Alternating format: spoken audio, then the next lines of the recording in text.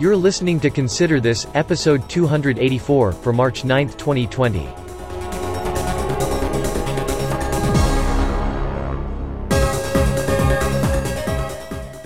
Good morning, good afternoon, good evening, whenever, wherever, and whoever you are, it just keeps raining here, but you can come on in out of the rain for conservative commentary in 10 minutes or less. I'm Doug Payton, and this is the award-winning podcast, Consider This. Thanks for stopping by. Stop by the website, considerthis.ctpodcasting.com/feedback, for all the ways you can get your thoughts to me, just like a listener did this week. That's CT as in Consolidation Tuesday. A consolidation and some other thoughts surrounding Super Tuesday, and unions for thee, but not for me. That's coming up. The Facebook group now has 200 likes. So great to have that big a community. If you're not a part of it, just search for the Consider This podcast on Facebook. See you there.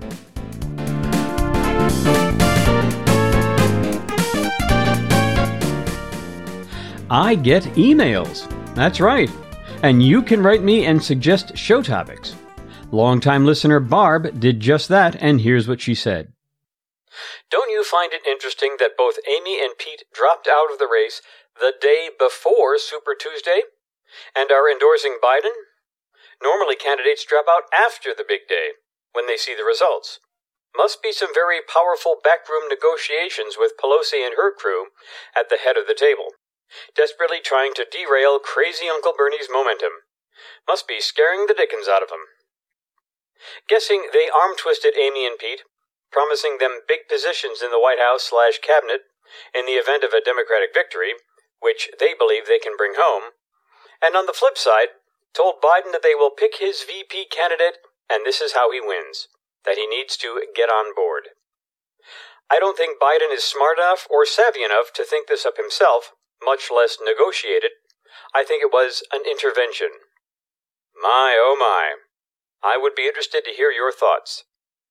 And not only do I get emails, I send replies. This is basically what I said. Any thoughts I would have regarding why Klobuchar and Buttigieg dropped out before the big day would be no more than a guess. But I think Barb is right. The party apparatus saw how well Bernie was doing and thought either that he was too far to the left, or worse, that he was fine, but that he personally couldn't beat Trump. Or perhaps they're fine with Bernie's ideas, but just not now. Maybe after 8 years of Biden, the country would be ready for socialism. And sometimes I wonder if Biden just can't believe his party is sliding so far down the slippery slope. So much has changed since he got into politics. Indeed, candidates usually drop out after seeing the writing on the wall. Perhaps this time, instead of the primaries doing the writing, the Democratic Party did, with promises of sweet jobs that would be a better launching pad to the presidency. Mayor Pete especially has plenty of time for a future run and desperately needs a better resume.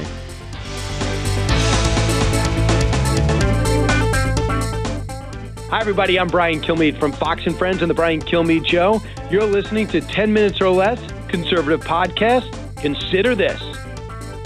Well, speaking of Super Tuesday, on the Democrat side, it really looks like we're down to a two-man race at this point. Say what you want about a youthful and diverse Democratic Party, what they are left with are the two old white guys. And who would have thought that Joe Biden would be the youngest Democrat male candidate left standing? That's one takeaway from the primaries. Another one is that money doesn't necessarily buy you the votes. I saw Molly Hemingway on Fox News say something to the effect that if $600 million only gave Michael Bloomberg 6 delegates, then how can you say that Russia, which spent $300,000 on Facebook ads, influenced the 2016 election? It's a fair point. And another takeaway is that in the aftermath of Super Tuesday, Elizabeth Warren suspended her campaign. Is this sexism at work here? Well, if it is, you can't blame it on the usual suspects. Jim Garrity, writing at National Review, breaks it down. If this is indeed sexism, then it is a sexism that is rampant among Democratic primary voters in 19 states now. 2/3 of women in Massachusetts voted for someone else. For once, Warren fans can't blame Republicans or Donald Trump or Fox News or conservatives. This was a contest among their own. If sexism indeed tanked Warren's campaign, it means the Democratic Party and its voters are as much an obstacle to women's advancement as that dastardly GOP is. The sexism is coming from inside the House.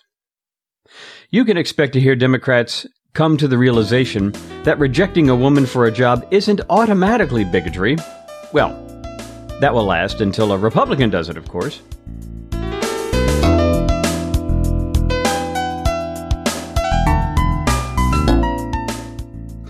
The Democratic Party has typically been known as a friend of labor unions. However, Donald Trump has been eroding some of that support, with bringing manufacturing jobs back to the U.S. and promises of infrastructure rebuilding. Democrats would still like you to believe that they hold a lock on caring for workers through the unions. Except, of course, when they are the ones having to deal with unions. The most recent example of this is the liberal activist site The Young Turks, TYT for short. Cenk Uygur runs that site, and he called a meeting to discourage employees from forming their own union. His talk, at times emotional, the staffers said, with Uygur throwing his papers to the ground at one point and chastising an employee, seemed to contradict the progressive workers' first ethos that TYT broadcasts to its millions of lefty followers. Jack Gerard, who is acting as the company's chief operating officer as Uygur runs for Congress in California, told the staff they were not discouraging the unionization. But the message from Uygur was clear, and, to at least some staffers, discouraging. So basically the message is, you people watching us should form unions, but we should be exempt from them. It's interesting that he's all for fairness for workers, except when the workers are his. Now, his argument was that a union does not belong at a small, independent outlet like TYT. He said that if there had been a union at the network, it would not have grown the way it has. So then, he's saying that unions restrict growth. At least, that certainly sounds like what he's saying. Or maybe he's saying that smaller companies shouldn't have to pay fair wages. Whatever he means by fair. I think unions generally have more negatives than positives, which is why the percentage of workers who are in a union has dropped to 10%. But for or against unions, either way, no matter how you parse his words, it's not a good look for Cenk.